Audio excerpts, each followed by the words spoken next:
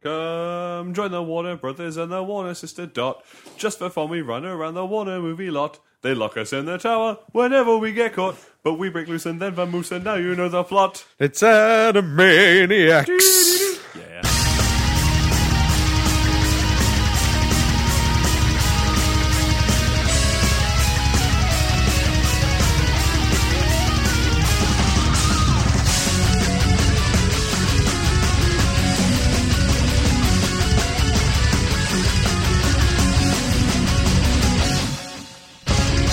Hello and welcome to World 1 Stage 1. I'm Simon. I'm Troy. And I'm Mike again. Look, you're just Mike.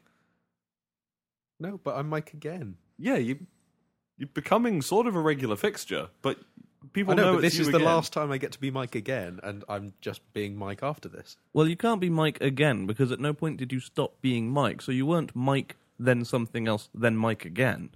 You You've are not Mike returned still. to the state of Mike. Yeah, but I'm Mike again. All right, moving swiftly on. Okay. Shall we get straight into some listener mail? Because we've got some. Let's. Yay. I love listener mail. This is always my favourite part of the show. Or we'll Apart start from the off show. with another audio comment. Yay! Because this one's awesome. Hello, World 1 Stage 1 guys. I don't actually know if you guys do audio comments, but I'm going to send one anyway, just on the off chance that you do. I am Ian, or Kerno1988 from the forums and Twitter and places like that. I absolutely love your shows. I fucking love penguins. I just want to be friends with you guys, really. I want to come around and just play video game marathons, because that would be so much fucking fun, and you'll make me laugh. To the point where I've got some really weird looks on trains, because you've just made me burst out laughing, and nobody else can hear what I'm laughing at, so I just look like the crazy person on trains.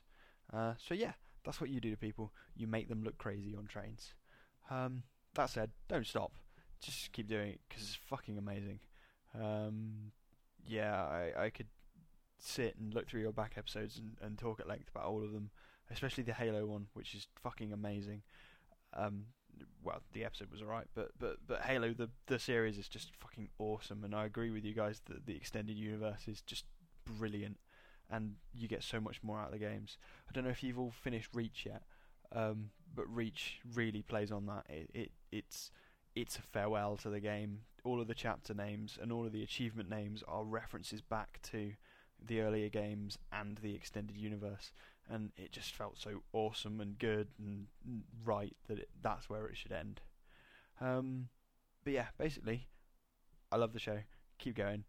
It's brilliant, guys, and I'll see you guys later. Bye. Oh, P.S. Are you guys on Xbox Live? Because I want to play games with people. I've got Reach, I've got ODST, and I have got... that doesn't do multiplayer. Anyway, what are your gamer tags? Because I couldn't find them on the site or the forums or anything. I can find Steam, but I'm not on Steam. Steam! Yeah, gamer tags. Oh, bye. Steam. Steam! We love Steam. I'm so glad somebody gets it. Awesome. Oh, speaking of Steam, Kiprieth, you better not be joking. You better not be toying with our affections. Drawfag, draw us a Steam tan.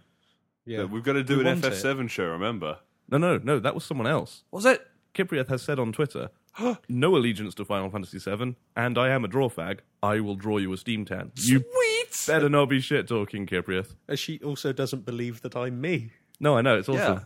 It's awesome. But dude, Because you haven't sat here and announced that you are Heap Hestus on Twitter. I'm Captain Obvious. Heap Estus. Oh, you're not Heap Hestus on Twitter? Yeah, well, my picture is Captain Obvious. Ah, yes. I am Heap Hestus, You are. because I spelt it wrong when I was 12, but it's my name, so... Speaking of which, what is your Xbox Live? Heap Hestus. And if you also want to find me on Steam, Heap Hestus. And I am Rightera, and Rightera.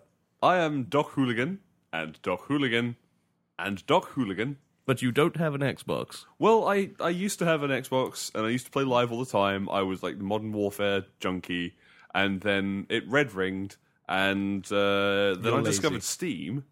And basically what happened since I've got a PC capable of running most modern games is I haven't looked at my poor console. It does happen. I mean, I play console games on the console, but anything that's cross-platform. I'll play on PC. Because Definitely. damn, Steam specials. And as for finishing Reach, haven't started Reach. Admittedly, that little recommendation has... Ooh. And I did go and look at some of the achievement names to go, really? And yeah, they are all just really geeky in-jokes, like I see you favor a 45. No. Or the soldier we need you to be. So That was creepy. yeah, That was... okay, that's cool. there's some really good little is fun. nods. Yeah. And the mission names and their subtitles. Are The all last throwbacks. one, the little subtitle of the last one is just such a, ooh. Which is? Don't you know? Spartans never go KIA. Oh. Oh. Yeah. Yeah. So, Reach does look really kind of lore-centric. Yeah. And it has tempted me somewhat to go and get it. And a nice kind of swan song. Mm. Cool. Okay. Because I'm not lending this one to you. You've had my you've had my Halo 3. You've had Yep. my ODST. Yep. I'm not lending you Reach. Are you not? No, Why it's not? It's my brother's. It's not mine for a start. Oh, well, that's fair enough. Don't let me your brother's games. Well, Duff 'em over. ODST's his as well, but I told him to sod himself. Oh, fair enough. Well, there you go. Do it again. If it's worked once. But he's buying a new Xbox. Ooh. I don't want to piss him off, otherwise he won't buy me a new Xbox. Okay. That seems like he's a like reasonable... 4 years younger than me, and he's got like 600 quid. I don't know how he does it. Has he sold a kidney recently? Well, actually, no. I know how he does it. He doesn't leave the house, but How do you make money without... What? You don't lose money if you don't leave the house. Yeah. You don't go True to the story. pub and when spend you're all your young, money. you get lots of gifts, and he doesn't spend them on anything. Oh, cool. That is one way to do it. But yeah, Colonel, thank you for a great audio comment, and a little tip to the listeners, it's a great way to get played with your audio comments on World True 1 story. Stage 1 is send them. And if that doesn't do it, flatter us. Yeah. Flatter us immensely. We're incredibly shallow people. We love Yep. flattery and gold and monster trucks. So send us any of these things. and Steam Tan drawings. Yes, Cyprian, we're talking to you. But yeah, that was a great audio comment, and believe me when I say the hosts here at World 1 Stage 1 know what it is like to be looked at like the crazy person on the train. Oh, when I got all of like Bill Hicks's shows on my iPod, just for hours on trains and buses, just laughing and laughing. People think I'm crazy. Yep. People think or people know. People realise. The I think, drivers is the know word. me as that guy that sits in the back of the bus laughing. Excellent. Awesome. You want to be that guy. Cool. Moving on, it's been a good week for listener mail. Yeah, it has. Can we We've touch heard from on- an old friend, Jonathan Mitchell. Oh, the good man of Jonathan Mitchell Game Reviews. Yep. Game Reviews with Jonathan Mitchell. Yep. Hey gang, sorry I haven't written in a while. I really appreciated your shout out back in August. I feel guilty though because I haven't really updated my site since then. We know, get on it. Yes, get on with it. But now that I have a better grip on iMovie, I will be coming out with a new episode soon. Hooray! Yay. Enough about me. You guys have been a powerhouse of new episodes. I love that once we start sticking to the once a week once a we week, try yeah. and do, we become a powerhouse. That's the advantage All of the having other such a shows- poor reputation in the past. Yeah. Yeah, well, All the other shows on Simple Syndicated Network, you know, are they powerhouses by comparison, or is it just because we normally suck at it? I don't know. I fear to look into that too closely. Seriously, I don't know how you're churning them out so fast. I like the idea of a rotating cast. Good news for you, Mike. yay. Maybe one day I can be a guest speaker. No. That's What? an interesting prospect. Why no? That would be That cool. Nobody can take my seat. Guest Right. speaker, Mike. Guest speaker. You're now Sounds- part of the rotation. You kind of like Russian roulette host. Lies. You might go off randomly and kill it. No. I can't carry that any further. Yeah, I'm fine with it. It'd be awesome. Keep up the great work. I especially liked in this Zelda episode that Jack was educating you two a lot, which made many of his descriptions clearer than normal. I can't wait for the next one. I just want to say now that if you do a Resident Evil series episode, which we have been asked for, I have to be on it. It's one of my favourites. I would also suggest Oddworld, Oh, which has also come up amongst Interesting. the hosts. I love Oddworld. All right, I'll try not to wait so long between letters. Night, guys. Good night. Bye. Good night, John. Yeah, thank you for that. That's another good letter. Yeah. I really like the idea of getting in guest speakers, but we have Skype, we have the technology. it would be dizzying. John, because we're an English show. Yep. Despite the fact I'm not English, we've all got similar sounding voices. I think poor Jonathan Mitchell. It would be very strange hearing his voice amongst us. I'd be scared. I have no problem with going international, though. Your New Yorker accent would start coming back as well. Oh, it might do. That would be potentially a problem. I've never had your accent. No, it's not something I can do spontaneously, but it's something I can't help but do under the right circumstances. Yeah, I know that feeling. I have spent so long in the States, specifically I used to live out there for a little while, that I picked up the accent. And upon returning home, I've since discovered that any time spent in the company of someone with an American accent brings mine out involuntarily until I can sit there and be so convincing that they will ask me where in the States I'm from, having clearly forgotten I sounded like this at the beginning of the conversation. Yeah. Helps if you're drinking, right? It does, yeah. In fact, that helps both in the forgetting that I sounded like this at the beginning of the conversation and also in the accent.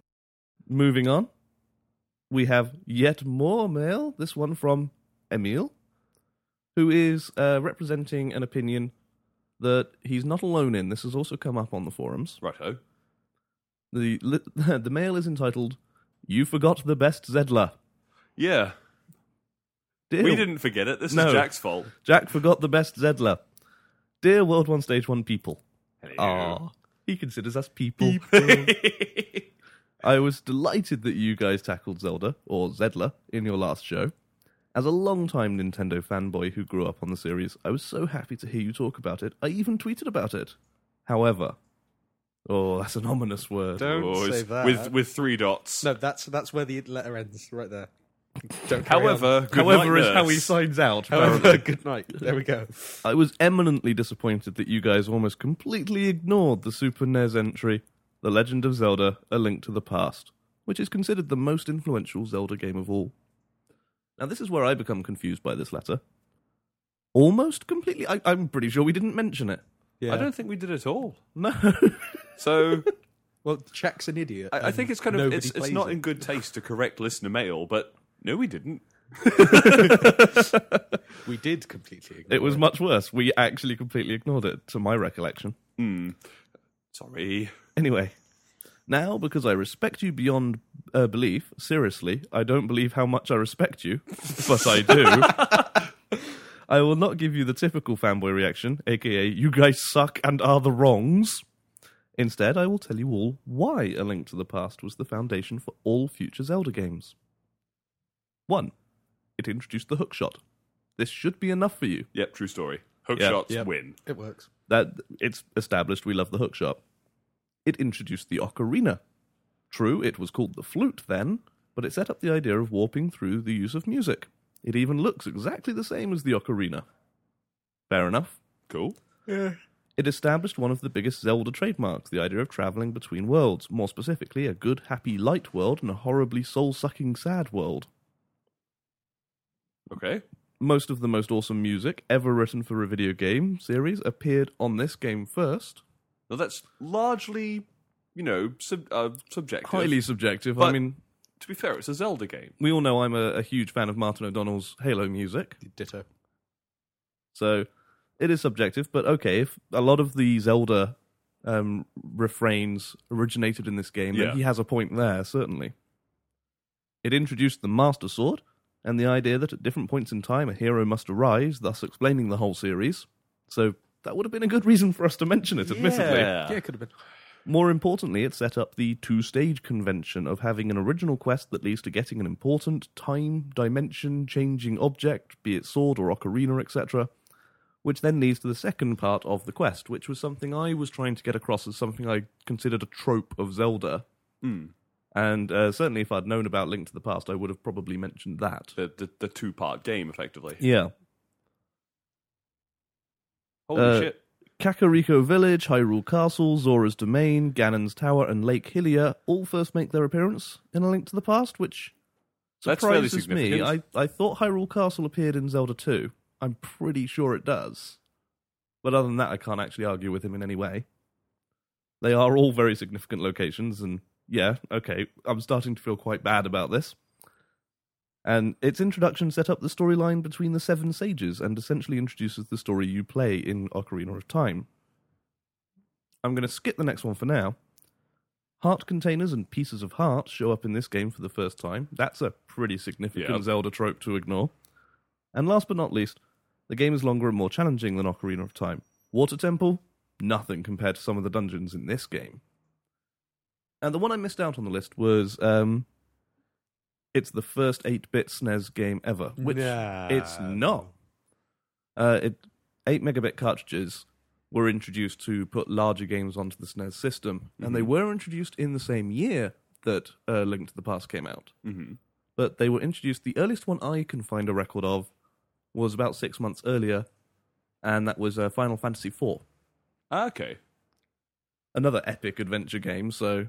They were making certain use of the space available. It was certainly one of the earliest, but not the first. Although Emil goes on to say, it is, hands down, the most streamlined Zelda game ever made, and the template for all Zeldas after it. Yeah, sure sounds like it, actually. Yeah. Oops. Like all old-school Zelda players, I adore Ocarina of Time, enjoy Twilight Princess, and hate Wind Waker. But A Link to the Past is the one Zelda game that I can come back to again and again and again when it comes to replaying these. Rant over, keep up the good work. Emil. You know, it's funny. 2 shows we've done now since the Zelda episode, and the beginning of each has been kind of, we know, guys, let us fix this. Well, Zelda is a big fandom. And Yeah. there's a lot to cover. And We could have done 2 shows. oh yeah, easily, if not more. If we'd split it into games that are worthy of a show on their own, we could have done at Holy least Jeebus. 3, if not 4. Yeah.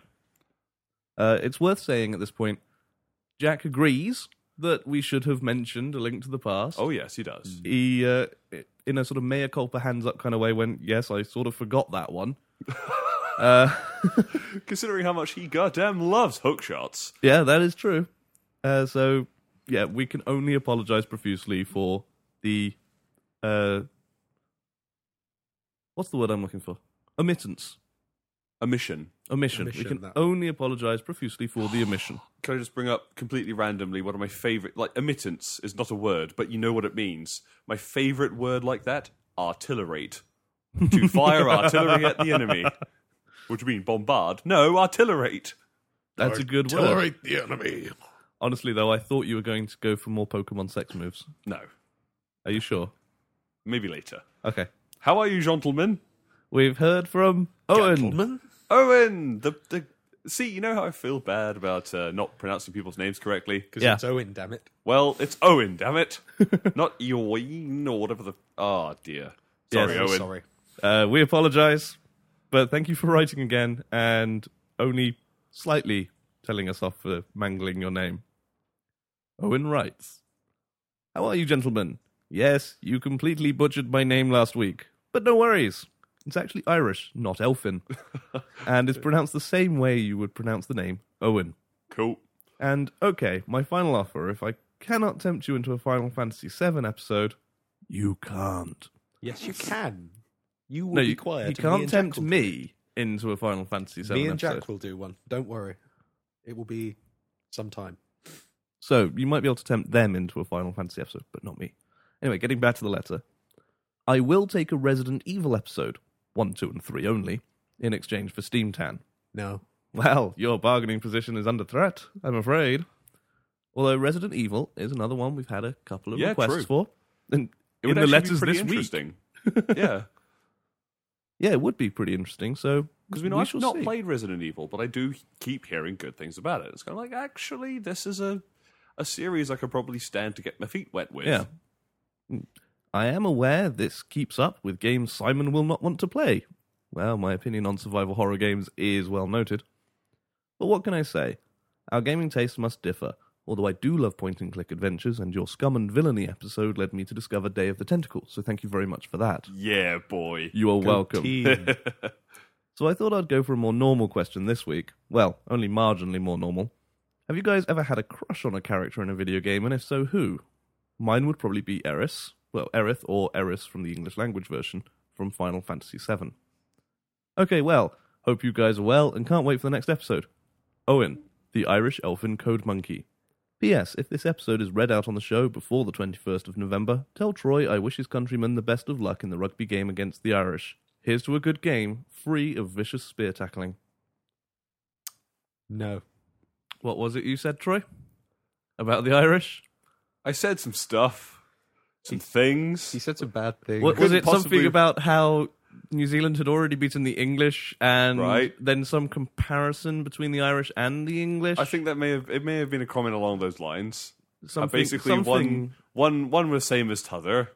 Basically, Well, no, that's actually more complimentary than what you No, actually you said, didn't isn't it? quite say that's that. true. You but may you're doing it have- on purpose now. You may have called the Irish the poor man's English. That's not what. That is pretty much exactly what I That said. is exactly what you said. It was a comment made in jest, under the power of rugby-induced patriotism. And I may have threatened to bring it up on the show at the time. And we have. It's Thanks. Because, I didn't look like enough of a xenophobe before. Well, you got to remember, I'm told, have Celtic ancestry, so... Yes, you're a Viking. No, that's not Celtic ancestry. You're right. But I felt it would be necessary to point out, for the record again, that I'm you not a are Viking. Anyway, let's address the question. Troy, have you ever had an embarrassing crush? Well, the word embarrassing wasn't in the question, but I'm adding it for my own purposes. Okay. On a video game character. No, I haven't. Because when I was a kid, it was at that point when, GoldenEye was the height of pinnacle graphics, yeah. And I just couldn't attach. Is That's square not an attractive attribute you look for in a lady's face? No. Or square with the slight protuberance of nose. A slight protuberance, Yeah, a it doesn't really triangle. do much for me. I remember a couple of years later, sort of 12, 13, when Lara Croft was a big thing. Even then, it was like, guys, she's not real. See, I'm not so sure I believe your denial, and we'll see how you react when I reveal mine. Mike. Yeah, I fancied Lara Croft. Like, loads. Loads. I would spend hours just making her do flips. Were you appreciative of the level design that forced her to get down on all fours and crawl through tight spaces on a regular basis? I was 12, but yeah. See, for me, I have a similar problem to you there, Troy, in that when I was growing up, well, it was even worse back then. I mean, Yeah. Samus Aran would have been the A height of squiggle. my possible interests, I suppose. But that didn't preclude me from getting a crush on a character much later in life. Tali. Oh my god! Wait, no, what's the question? Have you guys ever had a crush on a... Oh, okay, it's not childhood. No, it's a Holy shit. crush on a character in a video game. Tali. Tali. This is why I felt it was appropriate I was playing Dragon Age, because Simon will attest to the... Lean into a microphone and say this, love. That's it. I feel that it was appropriate for me to turn up and just stop playing Dragon Age for a moment, because as Simon will attest, I do have a faintly disturbing level of obsession by this point with both with both Liliana and Zevran Yep. from said series. Yes, your perfect threesome. Woo! Rogue Party! Yep, rogues do it from behind. So I am reliably informed. But yes, I didn't Tali. like Tali. Something wrong with you. Dead ass. I thought she was lovely. She is, and that's why I have a crush on her, But because she's lovely. I didn't have She's a crush on her. adorable. Even my other half agrees with me and would totally go gay for Tali. She has a bucket on her head, and it's a lovely bucket.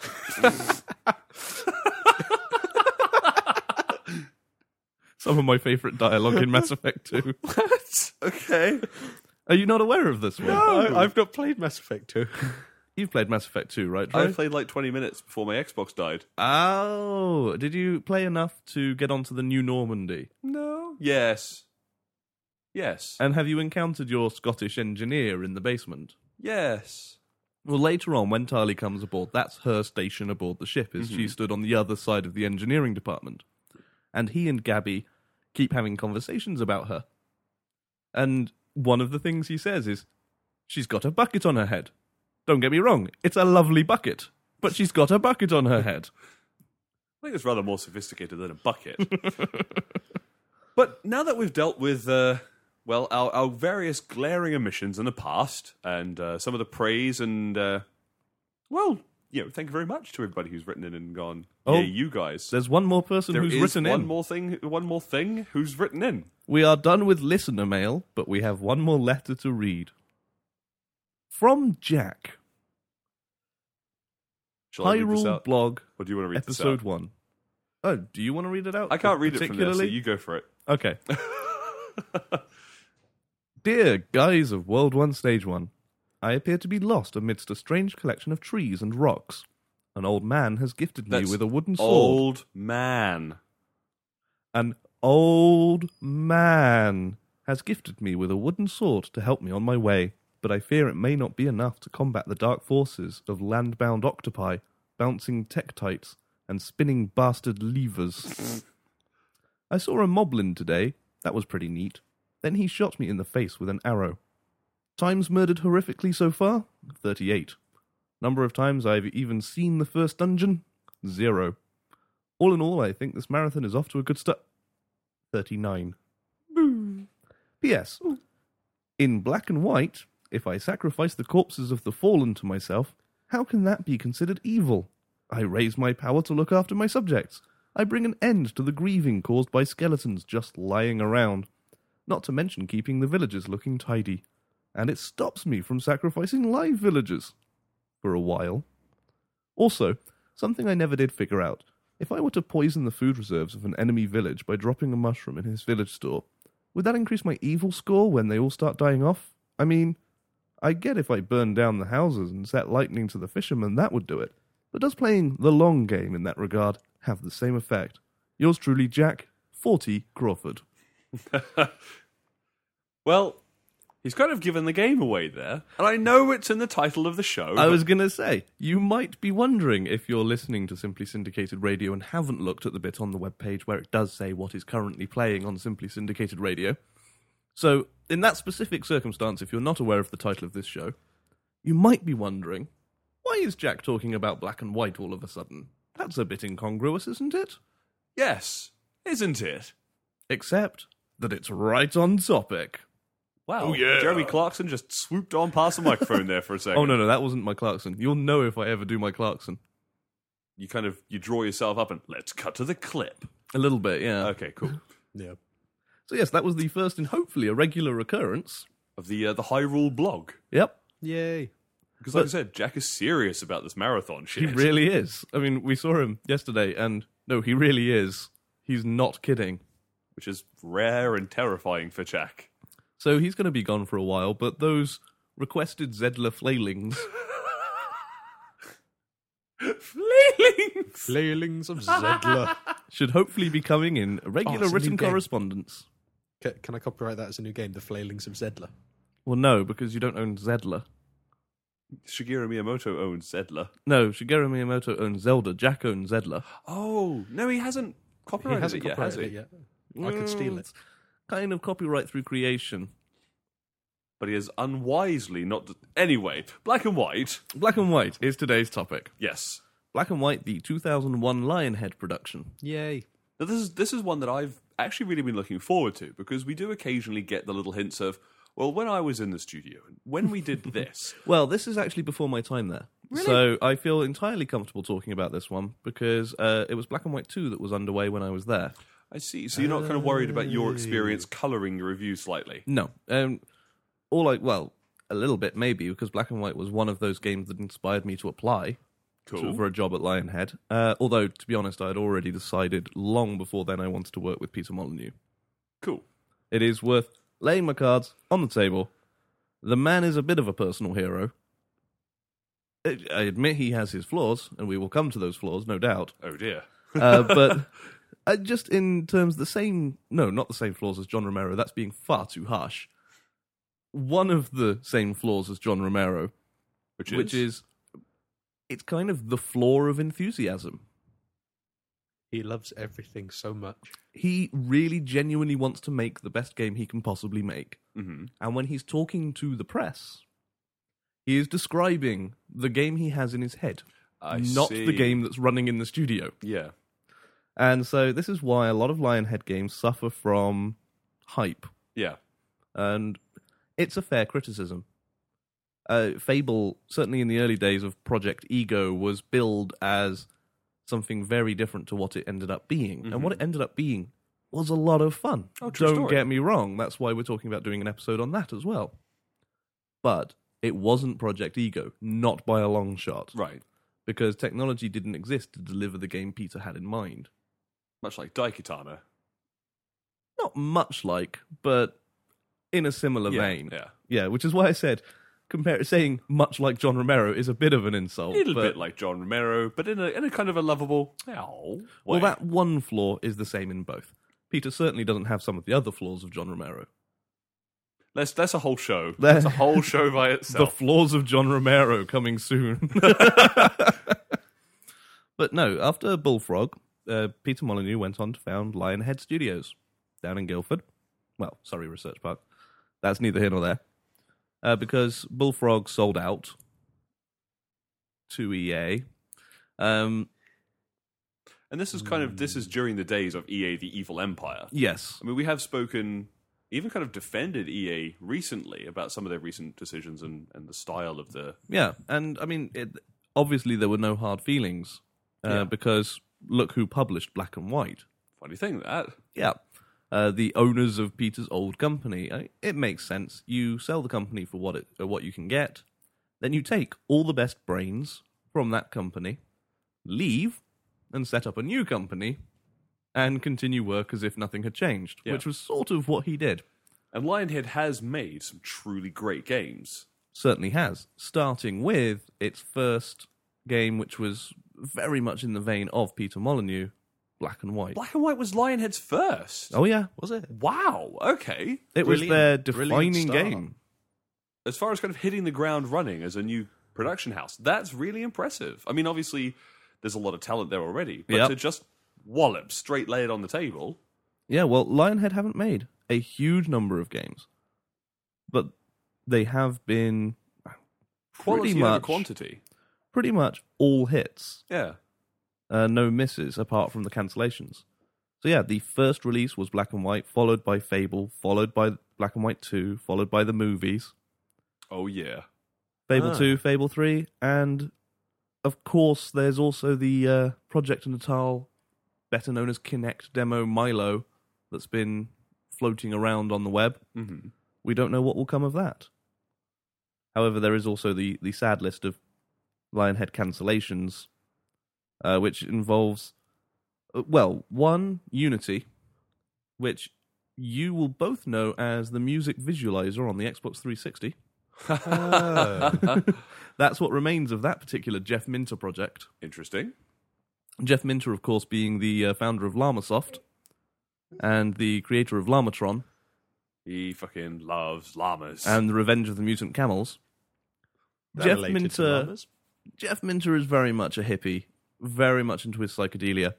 Unity was a game that combined his love of music visualization with gameplay, except that it didn't. It was mostly his love of music visualization, and it didn't really get anywhere in terms of gameplay. But Microsoft, who were very friendly with Lionhead, as was later revealed by the buyout, were around and saw what Jeff was doing on the GameCube and said, hey, we've got the Xbox 360 in development, we need a visualizer. Yeah. Which is why, to this day, if you pick up the controller whilst the visualizer is running full screen and play with the sticks, Things will happen. you can steer the visualizer, Yeah. because that's the remnants of the gameplay of Unity. Huh. Cool. And BC, which was around whilst I was there, and honestly could have been one of the best games on the 360 at launch if they'd, instead of cancelling it because it couldn't run on the Xbox, retooled it for the 360. In brief, it's a very Lionhead game, it's a very Peter Molyneux game. You control the tribe leader of a small tribe of cavemen. I see. No language is available to you, so you communicate through a series of gestures mapped to the controller, and indirectly you can influence your tribe to assist you in various tasks. And the idea is to lead them through a hostile environment and help them to flourish and spread. And that environment is filled in a very 1950s B-movie style with Yay. dinosaurs. Cool. Awesome.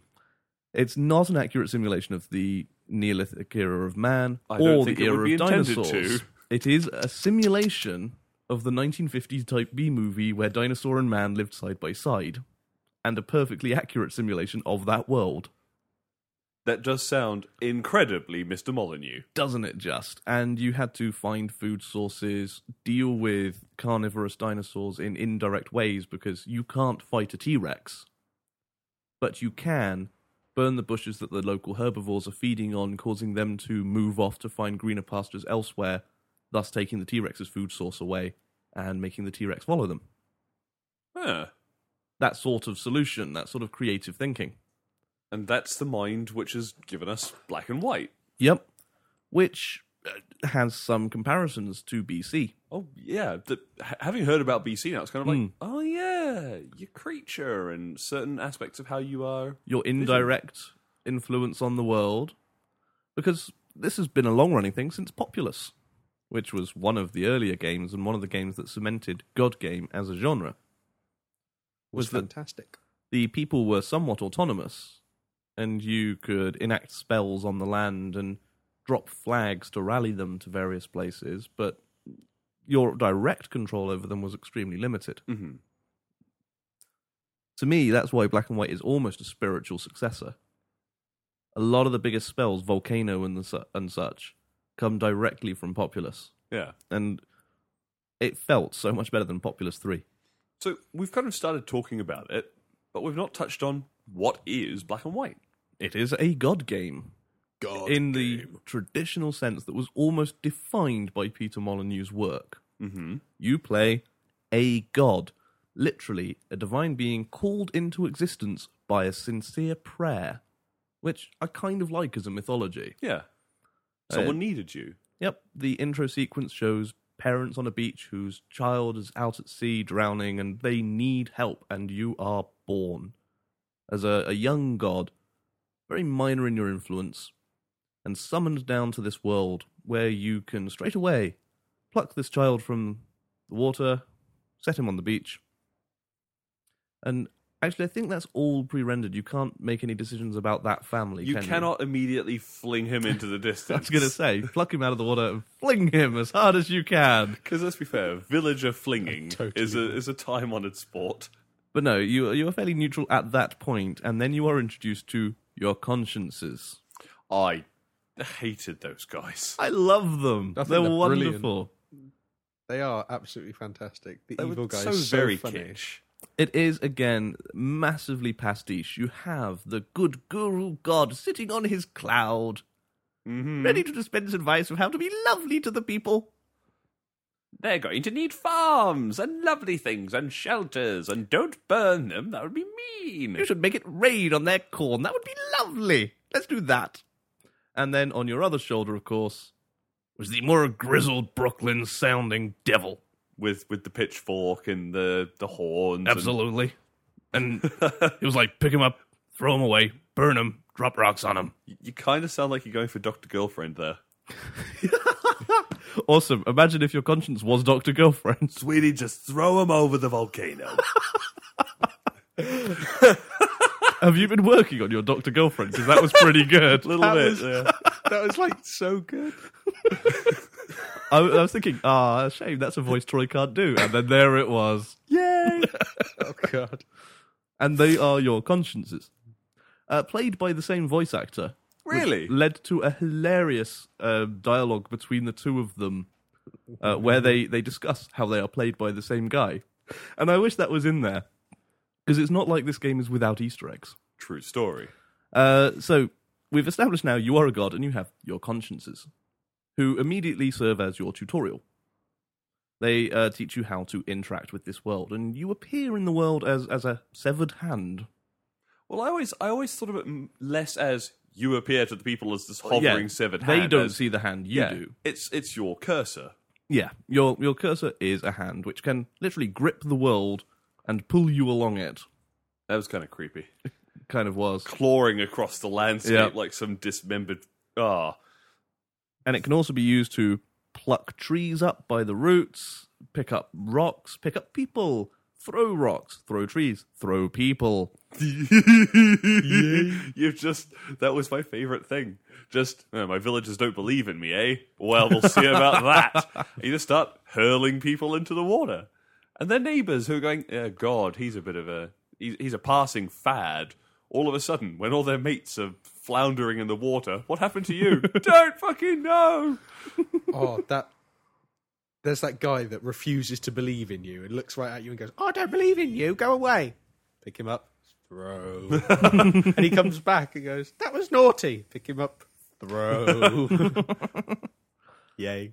And, yeah, so you can also, lest we forget, you can also cast miracles, which are available in two forms. One was the gesture system, which was awesome, where you drag your mouse out and create a gesture on the screen and it conjures magic. I found that incredibly awkward, but I was small. It was difficult on a mouse. I will say this, graphics tablet. Oh. Makes it so much easier. That would be actually a really cool way of playing. Really is. Good heads up. Or you could use hotkeys, which were very functional but quite dull. They lack the pizzazz. They do. There is a certain style in using the graphics tablet, especially when you realise that the effectiveness of the spell is linked to the accuracy with which you draw the symbol. Oh. Is it? Yep. Oh. Which is kind of awesome. That explains a lot. We use the little kind of limp god who Flailing, trying to get another fireball. Just failing.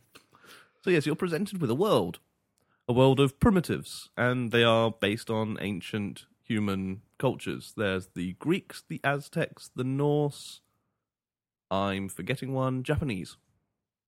I always thought because the tutorial guys that you first come across, they are quite English, aren't they? No, they're Norse. Are they the Norse ones? Yep. Yeah, okay. Just look at the houses, like Oh, longhouses. with the long houses. Yeah, okay, cool. I've not really noticed. Duh. And those are the cultures that it's based on. And if you press the right button, you can pull up their names. Have you never done this? No. No. It's one of the nicest little features. They all have names. Oh, lovely. So And if you know precisely who you're throwing in. there is a database of pre-built names, all the employees of Lionhead. Ah. Yay. But if you happen to use Outlook, which was an incredibly popular email client at the time, oh yes. Microsoft's email client at the time, it would tap into your contact list. And it would name villagers after your friends. Oh, that's kind of creepy. So I'd be walking along and it's like, oh, there's my friend Nick. Pick him up. What shall I do with you? And there's why the God game began to appeal. Yeah. Absolutely. Because mostly you have an indirect influence on this world. You can't interact with most of the world. But you do have a sphere of influence in which you can manifest physically, pick things up and interact with them. And the way to grow that sphere of influence is to make people believe. There are many ways of doing this. The obvious one, the one that the game presents to you as the out-and-out clear way of doing this, is by completing stories, quests. Yeah, villagers are praying for rain for their crops. You make it rain, hurrah! Yes, basically, prayers to answer. And most of them can be answered in, well, largely two ways. Well, yeah. One of your consciences will encourage you to do one, the other, the other. For example, when you're trying to build a totem, which comes up very early on in the game. A totem, which is a representation of 3 giant creature heads. One of the villagers has one of the pieces of the totem in their hut. Which I is, remember that one. it's bigger than the hut, but go on. Whatever. No, it's actually almost exactly the same size as the hut. Because it is Whatever. actually in there. And the way you can prove it's in there is by following your devil conscience's advice of smash the hut open and take it. Yep, you just pick up some rocks, dodge some rocks at his house, and he fucking believes in you after that, boy. Howdy does he? Yep, and you just nick the totem. It's great. I'm God! Give me this! I was even more of a dick. I followed the good god's advice to go and find the sick brother that's lost in the Did woods. you then drop the sick brother from a great height directly in front of the sister? Because that's what I did. No. I gave them back. They had their hug. They went inside, gave me the rock, and then I used the rock to smash the house. You see, I just went, right, here's your brother, thump, and just threw him at the ground in front of her. You wanted him? Thump. There he is. You should have been more Yay. specific about the condition in which you wanted him returned. Wow. I did exactly I don't what want to you live asked. in your nightmarish world. And the reason you're trying to assemble this creature totem is to bring us into the other main element of the black and white gameplay. Yep. You're unlocking the gate to the realm where you can find your first creature. Oh my god, that thing. In black and white, you have an avatar amongst the people, a physical embodiment of your rule. And the ones you get to choose from in the first instance are, unless I misremember, a lion, being Lionhead. Well, tiger, really it was. It was a but tiger, yeah. It was a tiger, a gorilla, a gorilla, and it was Cow. It was the cow. I hate the cow. It's Yeah. annoying. You could choose to actually be present amongst your people in the guise of one of 3 fucknuts. Well, no, one of several later on, because you can Oh, yeah. become other, you can swap your creature for other creatures.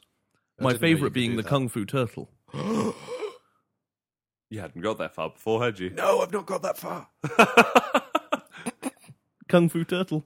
Awesome. I've got loads of turtles. Oh man. I want a Kung Fu turtle! You will also encounter wolves and various other animals, but the turtle was always my favourite. There's nothing like a shiny, multicoloured turtle storming into an enemy city and mixing it up with some awesome kung fu. But yes, your creature is special. More than normal creatures. He will grow to an enormous size. 20, 30 feet tall. And Going back to that B-movie sensation. yeah, definitely. And also the dinosaur feel, really. It's kind of, especially the gorilla, are very King Kong. Oh god. And this is a game in which it's almost it's another recurring theme, especially at the time amongst Lionhead games, is the world will physically change and aspects of the world will physically change to represent the moral decisions you're making. So the hand you have as your cursor will become a glowing golden hand if you're wonderfully good, and a charred, withered hand if you're evil. Your creature is the most obvious representation, although it's actually, the creature will represent its own morality, not yours. They can be wildly different. Which is a problem. I did find that once I picked the lion, and for some reason he decided to be a goody two-shoes. And was just always really good and really nice. And I was always hitting him and telling him to be evil. But he wouldn't. And he became all fluffy and cute. And it was horrifying. But this is the thing, it's kind of crucial that it represents its own morality, not yours, because the creature is not directly under your control. It is an AI. It had a couple of bugs. Bugs. Bugs. If left on its own, it would trend towards evil very heavily. it would shit in your villagers' houses and then stand there like a lobotomized patient, drooling for 3 hours. That's not a bug, that's poor training. Oh, he will train you so hard. The only direct influence you had over your creature was in 2 forms. One was the leashes. You could put different collars and leashes on it. One to induce aggression. One to tell it to help whatever it was then leashed to. And one that was neutral. The other was direct physical interaction with your creature. You could pet it to reward it, or you could hit it to punish it. Depending on the creature, you could hit it to reward it. Well, no. Yeah, I always hit my creature. It was more entertaining. Just that hurt and bewildered expression they'd give you. You're rather abusive. I don't like the creatures. The creatures are lovely, especially if you train them upright. No. Hitting is the cure. Now, the idea of this is that when the creature shits on a building, It's still funny. you give it a smack around to train it not to do that. Or you give it a good scratch and it thinks, oh, yay, I'll do this more often. And so you can use sort of carrot and stick to train it to be the kind of creature you want it to be. If it poops on the field, reward it. It's fertilized the field. If it poops Is on that where it was Does it- supposed to poop? Yeah. I just told it off whenever it pooped near anything. It was my creature was a go poop in the woods creature. He had to go outside to do his business. Munch can- used to eat his poo. Ah, You meant to train that out of him. real quick. Don't care. It'll make him really ill. No, he wasn't. He was fine. What creature was it? Tiger. Oh yeah, tigers love poop. But yes, if it poops on fields, fertilizes the fields. Okay, cool. That's Creatures cool. could also do their own miracles. So you could, Oh yeah. yeah, you could teach your creature a miracle with the miracle bubbles that you get from the altar. Okay. And then once your creature knows how to cast rain, you can train it to do that over the fields as well. Huh. So it will go and poop on a field, then make it rain, and then it will grow a lovely crop of corn. And then it will pick the corn up and take it to the hut and put it in, if you've trained it right. If you've trained it properly, it will burn the cornfield, throw poo into the food. Well, yes, if it poops in... Actually, that's... If it poops in the food store, it will poison the all food your store, villagers. which is brilliant. if you don't like your villagers very much, I guess. Well, it's worth noting the creature differentiates between friendly villages and hostile villages. So you can train it to poop in enemy food stores, but restock your food stores. And you can train it to eat enemy villages, but don't eat your villages. The only problem with this was when you trained it in how it would think about its last thought. Now, the trouble with that, you have no way of telling when it's had a new thought. So the situation would often arise, I've pooped on a building. That was pretty good. I am now going to go and eat some corn. And you smack it about for pooping on the building. It goes, I won't eat corn anymore. I'm sorry. But it pooping on hasn't learned buildings. anything about pooping on buildings, so it will continue to do that. And you're thinking, you stupid monkey. Yep. So it became wildly difficult to train your creature because you never knew quite what you were punishing or rewarding it for. If you punish everything, it's fine. It just kills people. It just becomes a neurotic, sad thing that And hates doesn't life. do anything. It sits and kind of whimpers occasionally. But Not you if have you to train tie it. it to the enemy creatures. You Then it have goes to and train fights. it because it mostly trends towards anarchy. If you don't train it, it'll kick trees around, eat villagers, and destroy things because that's fun. And it's an animal. Yep. Exactly. Why would you need to train that?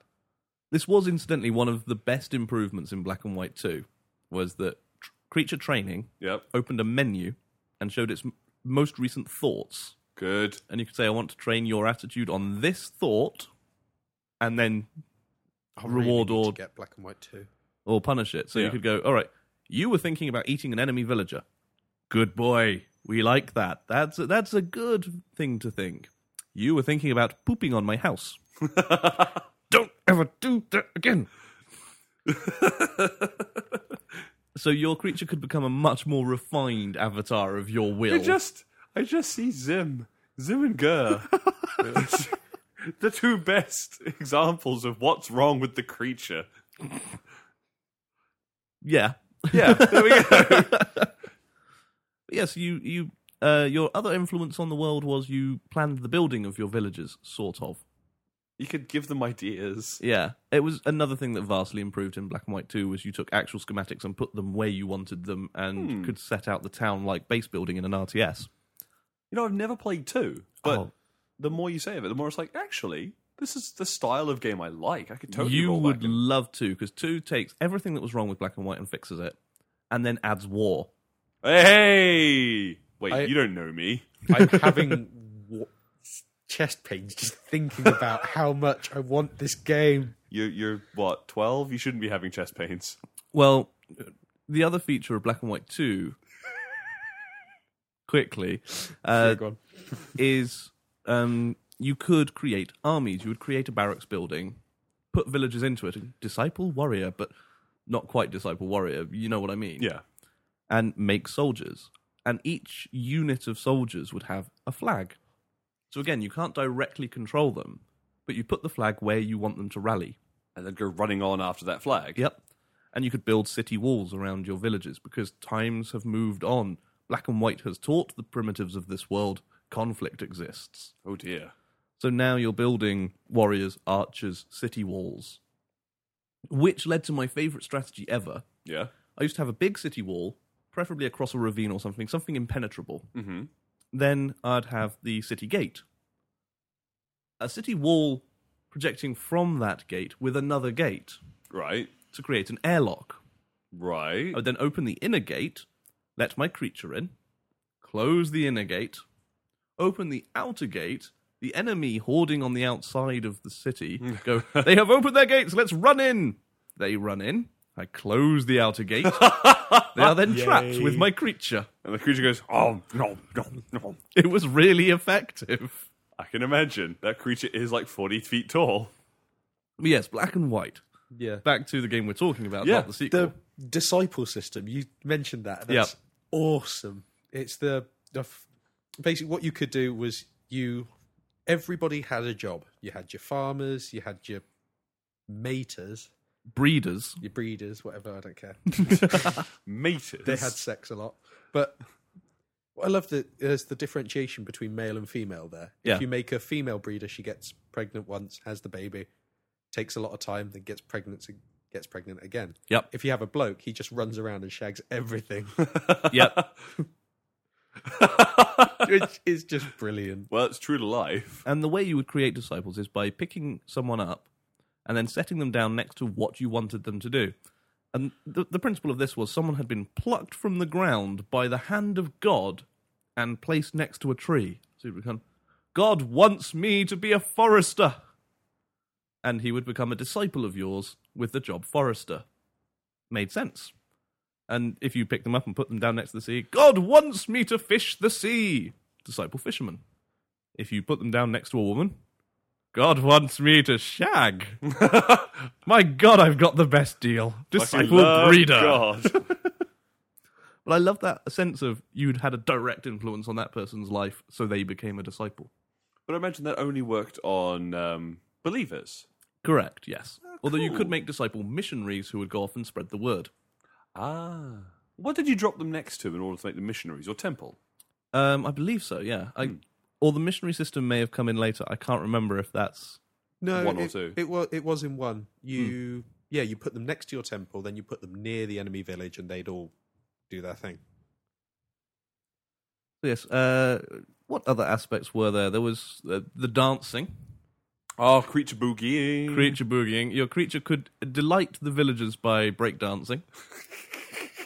And each animal had its own distinctive style of dancing as well. The tiger breakdanced, I remember distinctively. Yeah, that was fantastic. I love watching him just boogie in the middle of the village. And all of the villagers just Which stop was whatever they're doing. Just Potentially sit around him. hugely destructive, it has to be said. You know, Yeah. when a 40-foot tiger starts dancing in the middle of a town, it has negative side effects. But the people loved it. They all just circle around, clapping their hands, going, yeah. We should mention the temple that you Oh, put yeah. your breeders next to. You have your direct representation of faith in the world is your temple, which is a structure that, again, changes depending on whether you're good or bad. It becomes evil and spiky, or good and glowing. And the more people believe in you, the taller it becomes, which is a really cool system. I really like the temple. Why do spikes equal evil? Because they hurt. Not if you make them out of, like, plush spikes or something. I don't Well, know. then they're not spikes. They're conical plushies. That's... All right, yep, spikes equal evil. That's been solved for me now. I'm glad. Lovely. And so now we've established the tenets of the game. You're sort of planning the city. You're solving the prayers of your believers. You're interacting with the world with a creature who can do your will, whether that is for good or ill. And there are other villagers around. And this is the crux of the gameplay. They don't believe in you. Dicks. They may even believe in other gods. Oh, no. Dicks. Now, the neutral villagers are quite easy to influence. Yeah, show them a trick. They believe in you. Happy, easy. If you could always interact with the world a little bit outside of your sphere of influence. It was just outside of your sphere of influence. Your ability to interact with the world diminished incredibly quickly. So if they were close, you could nip over and do a few miracles, if you're a good god. Mm-hmm. Great way of getting belief. Or, because he can interact with the world anywhere, you could send your creature. Hello. And suddenly, in this village of atheists, a 20-foot tall tiger walks in, picks up some trees from a nearby forest, shreds them, and puts them in their wood store to help them build things, then helps harvest the fields, and they're like, that's not normal. Let us worship Tigra, the ever-living. And you could gain belief. There were more direct ways. Yep. From within your sphere of influence, pick up a giant rock, fling it at the village. Pick up a giant fireball and fling it at the village. Yep. You set fire to or crush enough buildings, they'll believe, all right. Why is this happening? There might not be many of them left to believe, but they'll believe. And they'll breed believers. You just repopulate. It's easy. And then once you take over a village, it becomes part of your sphere of influence, and you can interact with them directly to enhance your belief and rebuild. Because inevitably you will need to rebuild, whether it's your creature has gone mad and sat on a building, or Something will always destroy something. No matter what you do. You might be a people lovely die. god, but some shit gonna get wrecked. And the game is represented as a series of islands that you need to conquer by having everyone on the island believe in you. This would only prove tricky if there were other gods. Because other gods had their own creatures who would fight your creature and also wreck your shit up. Stupid creature. I'll be honest, one of the best things about Black and White, creature-on-creature combat. Really? It looks so cool. It 20-foot tall really was. monsters battling it out over a village and crushing the village underfoot. If you That if is you very brought, awesome. brought your eye down to the height of a villager and Yeah. looked up at them, it was so good. Okay. Especially when it's like a kung fu turtle beating the shit out of a giant evil wolf. Okay, I can see. Kung Fu Turtle. Yeah, again, that B-movie influence clearly felt. Oh, yeah. And I remember one of the hardest levels was definitely the one where you had no creature and the enemy had a creature. Yeah, What do you do? I'm stuck on That was level. Nemesis, I believe. Yeah. What you do is try and gain influence in every other way you can, whether it's throwing rocks or using your ability to act outside of your sphere of influence. It just hampered you. Mhm. It was a limitation imposed by the game for that level, and you were trying to liberate your creature from the enemy. Okay. I've never got past that level. That is, if people get stuck and abandon the game, that tends to be where. Well, I didn't abandon the game. The disc shattered in the drive, but Oh. yeah, That's I got a another problem. copy eventually, but I was too far gone to be bothered. Fair enough. Although it's probably available for a $5 now. It's not yeah. a new game. I'm totally getting it. It is Well, great. I've got Although, it. get 2. I'll get 2. 2 is exceptional. It is an improvement in almost every regard, but 1 is where it all began. Hmm. And that is basically it, gameplay-wise. Yeah. But then what we have to remember is the sense of humour. A lot of it was very joking. There was Poop jokes everywhere. poop jokes everywhere. There was the Easter eggs. For example, if you cast the right miracle gesture, you can summon a telephone box on an island just offshore, which if you clicked on it will then give you voicemail messages from the designers. That's kind of cool. Ooh. You could find like giant beach balls for your creature to play with, or bowling pins and giant bowling balls, Right. just hidden in various places. And then there was a group of gentlemen who had a notion that they would quite like to sail the ocean. Those dicks. I hate those dicks. They always want something. Yep.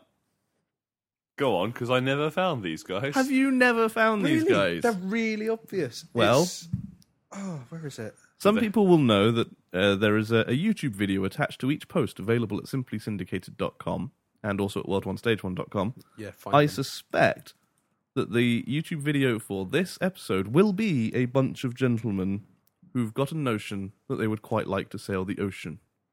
Oh, hit me. Yep. Holy Jesus, those guys. So there you go, Troy. That was the sailor song. Interesting thing to note, those cutscenes with those songs were unskippable. Yeah, I can imagine.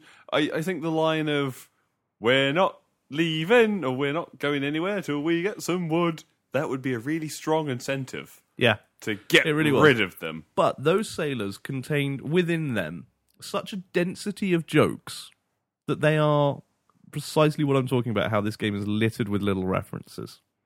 Because, first of all, if you get frustrated and try and kill one of them, because there's one of them you can pick up, Right. and you fling him into the ocean to drown, As you'd hope. the others will go, "Oh my, they've killed Kenny." Lol. So, immediate reference. You saw the Titanic reference when if you actually help the sailors to leave, they will sail off with the couple at the prow with their arms wide in Titanic pose. Special. But in that special Lionhead sense of humour way, when they demand meat, there are various animals around that you can give them. And if you put a pig on their boat, they'll go, "Thank you for this meat." But if you put a sheep, "Thank you. Sheep can have many uses." Ah! I just always give them cows because it was like right next to the boat. Sheep can have many uses, and it's a long voyage. Sheep, because, it's a Lionhead game, and they're all from the West Country. Of course. Oh, Lionhead. Come on. Give some new voices. So yeah, it was full of a great sense of humour, and at some places a dark sense of humour. My favourite Easter egg in Black and White, one of the things we haven't touched on is you can sacrifice villagers. Villagers die. Oh, yeah. And when they die, there is the chilling whisper throughout the land, Oh, no. which is kind of creepy. Yeah. Now, when you typed in your profile name, if you typed in a name that it recognized, for example, if I were to type in Simon as my profile name, if it was on a list they had of the most common boys and girls names, it would only happen between the hours of, I think it was like 2 and 4 in the morning. Instead of whispering, you would hear, Oh, that's horrible. or Yeah. Mike. And the first time it happens, of course, it's 2 in the morning. You've been playing all evening. You've been playing for hours. There is this, did I just hear that? Response. Immediately, was that real? Yes, that's real, but it freaks you out the first time. See, no game is... Well, actually, the only game I can think of that's ever had my name as a voice recognition one was Dirt 2. They finally have Troy in there. Codemasters still don't have Simon in their list. Really? Really. Yeah. I was Gonzo for a long time. Which is why in F1 2010, I am playing the phenomenal driver Tiberius. What? They have the name Tiberius, but not the name Simon. I'll just play Mike because Shut your face. Shut up, you dick. Shut your Ooh, face. who are you driving for now, by the way? Lotus? Still Lotus? Yeah. I got a McLaren offer. Well, I've only just done Monza. Oh, all right. So I have not signed for anyone for next season, but I have rejected everything that's come along, including Williams. Yeah, save it to the last. I am. I'm rejecting anything short of a number 1 driver with McLaren. Oh, I was hoping for a Force India and didn't get one, didn't get a Force India. I won the championship. Force India said, "No, we don't want you." McLaren, number 2, said, "Yeah, we'll have you." Well, right now the number 2 team in my Formula 1 is Lotus. I didn't win enough races to bring them up that high. But we're digressing. We're talking about F1. I've also rejected multiple Force India contracts. But yes, we have digressed. We apologise. Although I think largely that's because Black and White, there is not much else left to say. It's Yeah. a Kind of great like the sense of GoldenEye humour. episode. We went, yeah, we've reached the end of it, and then other stuff happens. It's a phenomenal God game. It's packed with a very dry wit. It's unique gameplay at the time. Oh, yeah. The primogenitor of many of the tropes of God gaming to come. Absolutely. The creature AI is a lot of fun, even if it was flawed deeply in the original Black and White. And it sets the stage for Black and White 2, which, honestly, that's the game you want to play. Black Yeah. and White is a lot of fun, and it sets the stage, which is why I thought we should talk about it, lest it be forgot in the wake of its bigger brother, which is a far superior game. Mm-hmm. But this came first, and the humour in there is so much that is worth digging into it for. Yeah. Be it the hermit on the hill who refuses to believe in you, be it the man who is immune to throwing damage, who challenges you to set a record for how far he can be thrown. Wow. I like him already. Yep. And also some fiendish puzzles. Like the Singing Stones. Oh, them. I've never completed the Singing Stones. There's also a classic, the Towers of Hanoi make an appearance in there, which is a classic puzzle trope. It's in Mass Effect, for example. In KOTOR 2, I think? Yep. It's just it's a wonderful little puzzle to throw in anywhere. Yeah. And all sorts of things like that. Go check it out. It's a great example of the genre. Mm-hmm. Cool. I think that does it. All right, so as always, keep pouring in your audio comments. I'm loving that we're getting more of these. I know. It's fun. Before we go, it is worth touching on Creature Isle, the expansion pack. Oh. Never played it. It added lots of fun things for your creature to do. It added a lot to the game. I don't want to say any more than that. Just that it was cool. If it was you worth pick up it. Black and White, you can probably find it with Creature Isle very cheaply. Yeah. It is worth getting.